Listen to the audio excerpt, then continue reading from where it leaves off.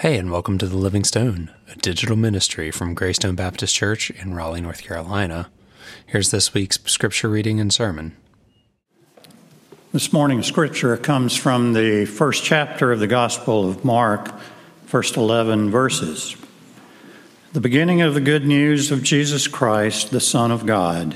As it is written in the prophet Isaiah, "See, I am sending my messenger ahead of you who will prepare your way.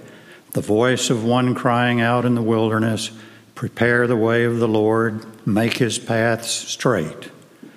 John the Baptizer appeared in the wilderness, proclaiming a baptism of repentance for the forgiveness of sins, and people from the whole Judean countryside and all the people of Jerusalem were going out to him and were baptized by him in the river Jordan, confessing their sins. Now John was clothed with camel's hair, with a leather belt around his waist, and he ate locusts and wild honey. He proclaimed, "The one who is more powerful than I is coming after me. I am not worthy to stoop down and untie the thong of his sandals. I have baptized you with water, but he will baptize you with the Holy Spirit." In those days, Jesus came from Nazareth of Galilee and was baptized by John in the Jordan. And just as he was coming up out of the water, he saw the heavens torn apart and the Spirit descending like a dove on him. And a voice came from heaven, "You are my Son, the Beloved. With you I am well pleased." The word of God for the people of God. 5 years and 1 day ago, I stood behind this pulpit as your senior pastor for the first time. The sermon that day was called "A Church of the Broken Beloved," and the text was Luke's version of the same reading we read today. It's saved in my files on my desktop as GBC Sermon Number 1. A colleague of mine strongly encouraged me to keep track of the number of sermons as I was preaching them as a way to mark the journey, a weekly reminder of where we've been, and a weekly reminder of all the work that goes into that journey.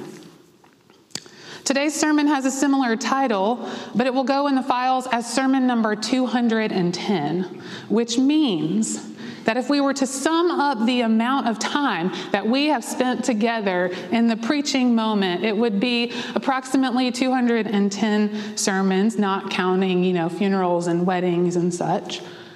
About 400,041 words, nearly 4,200 minutes. And I think it's pretty remarkable that you all have listened to every single one of those words without ever nodding off or letting yourself slip into a daydream or chase a rabbit or whatever. It is truly remarkable. More seriously, though, I do believe it is important to recognize the anniversaries of significant moments and experiences in our lives and to celebrate them together. In 5 years, we have weathered significant storms. We have said goodbye to friends who've moved away. We've grieved the loss of loved ones. We have welcomed new members. We survived a global pandemic. We learned how to worship at home when we could not gather. We created an online community where people can worship, study the Bible, engage in topical studies, and participate in church business meetings, even when they can't make it to the building itself. We have embraced difficult conversations with courage and humility, knowing that avoidance is no longer an option. And this is not an exhaustive list. Rather, it's just a start. It is a prompt to get us thinking and remembering what has been made possible because of God's presence with us. It's good to give ourselves a moment to recognize where we have been, isn't it? To think about and give thanks for all that we have done and for who we are becoming together with God. And so this day is not about a preacher or a sermon. This day is about celebrating the gifts that God is lavishing upon us as we journey together in faith. One of my favorite things about this particular anniversary that we share at the beginning of every new year is that it often falls on what our Christian tradition calls Baptism of Our Lord Sunday, which means it's the day that we remember and read the stories of Jesus' baptism and consider their meaning for our lives. And there are 3 baptismal stories in the New Testament. Matthew, Mark, and Luke all like to add their little bits of flair to the same basic story. And while 5 years ago we read from Luke's gospel, in the years in between we've kind of hopped around, today we settle ourselves in Mark's version of the story. And conveniently for us, it is this story where Mark decides to begin his gospel. For Mark, everything starts in the water. Beginnings are important, you see, because while we may like to gloss over them in our rush to get to the action of the narrative, the beginnings of the stories tell us something of where the author is going. If we're paying attention, we might see it. Matthew begins with a Jewish genealogy, letting us know that the family and cultural context of Jesus' line is going to matter throughout the narrative. Jesus is a descendant of Abraham, Isaac, Jacob, Tamar, and Ruth. He's the child of the Israelite kings, David, Solomon, and Uzziah. He will share a lineage with the prophet Amos. All of this is important to remember and include in the story according to Matthew, because Jesus will be the perfect combination of them all, the culmination of God's work in and through the people of Israel. Luke's gospel takes another approach, establishing himself as the Hellenistic historiographer, prefacing his account by naming his benefactor and his purpose, which Luke explicitly states is to write an orderly account so that you may know the truth concerning the things about which you have been instructed. Mark, ever the minimalist, states his objective without all that fanfare and explanation, straight to the point, the beginning of the good news of Jesus Christ, the Son of God. And then he quotes Isaiah and whisks us away to the very edge of the civilized world, the wilderness, where a peculiar messenger by the name of John is baptizing. It is there on the margin that it all begins for Mark. There, outside of the social order, independent of the religious establishment, far beyond the scope of the political powers that reign, there on the margin, just beyond the reach of any societal claims, in the waters of wilderness, that is where the good news of Jesus Christ begins. This is not the first time that God's innovation happens out there in the wild. Do you remember the first words of the Hebrew Bible, the Old Testament, which say, "In the beginning, God created"? Well, the Greek word that Mark uses in his beginning, arche, echoes the dawn of all creation, the moment when God took chaos and wilderness and disorder and transformed it into beauty and goodness and blessing. I wonder if a similar transformation is happening here in the baptismal story. Is Mark trying to say that the beginning of the gospel is the dawning of a new reality, a new world order, one that is inseparable from the person Jesus Christ?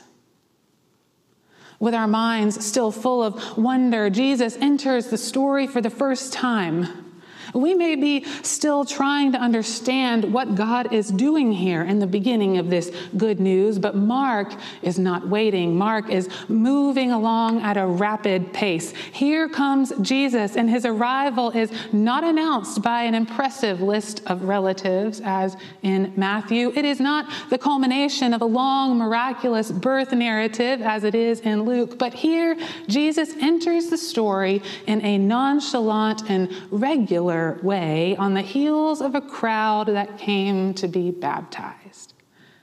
In those days, Jesus came from Nazareth in Galilee to be baptized by John in the Jordan. That's it. That's all we get from Mark. But then, when Jesus comes up from the water, something important happens. He receives a vision from the heavens, of the heavens themselves opening up and the Spirit descending. Jesus hears a voice that says, "You are my Son, the beloved. With you, I am well pleased."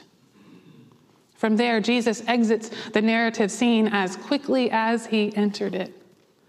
And even though the story is relatively short here in Mark's gospel and offers only a few small details, it has captivated the theological imagination and firmly cemented the practice of baptism into every Christian denomination and ritual practice in our faith. Now, we may not agree on how and when baptism should happen, but we all agree that it should.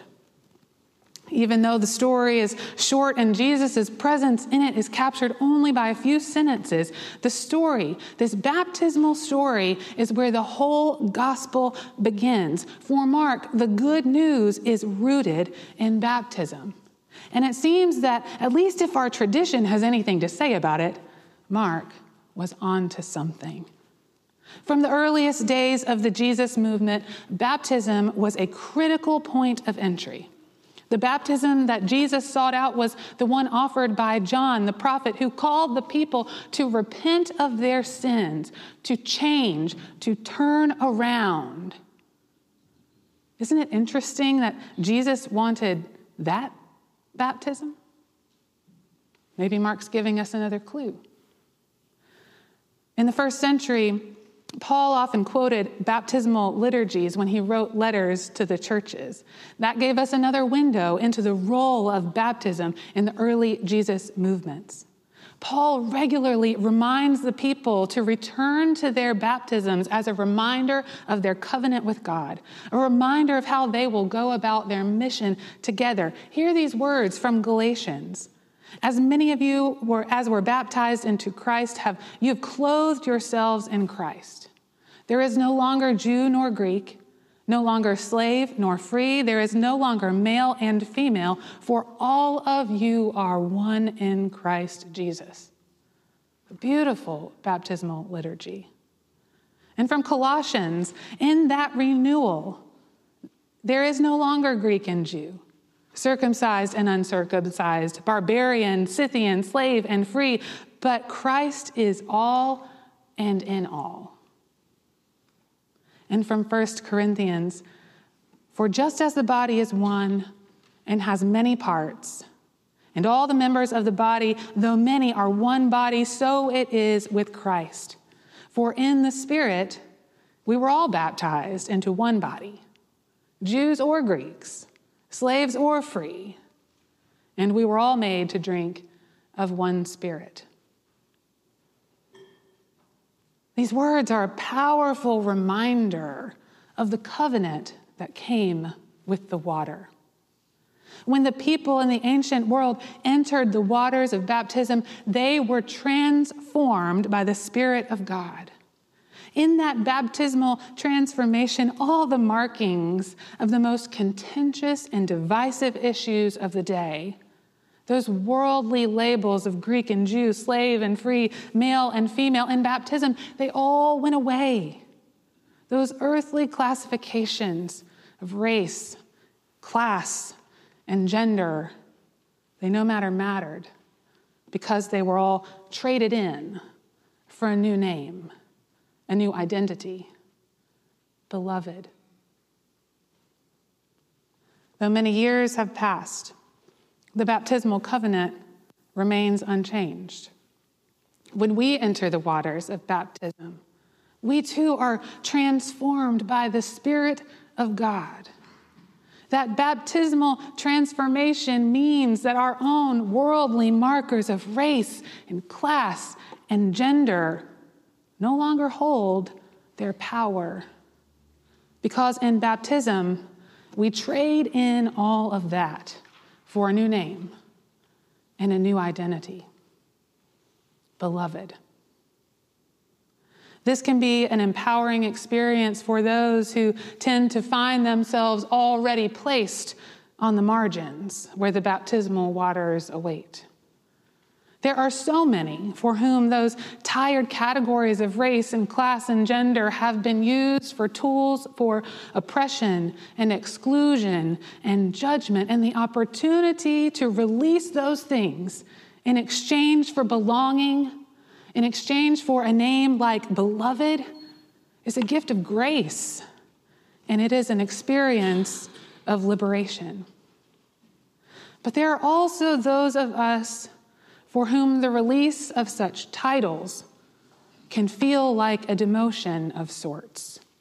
Those of us who are privileged to find ourselves receiving the advantages of race and class and gender or some combination thereof, we enter into the baptismal waters with a little hesitation sometimes, because we know that when we relinquish these worldly gifts and their power in our lives, we are giving up pieces of ourselves that have served us well, that have helped us advance, that have enabled some of our success, and which have ensured that we remain safely in the center of society instead of on the margins.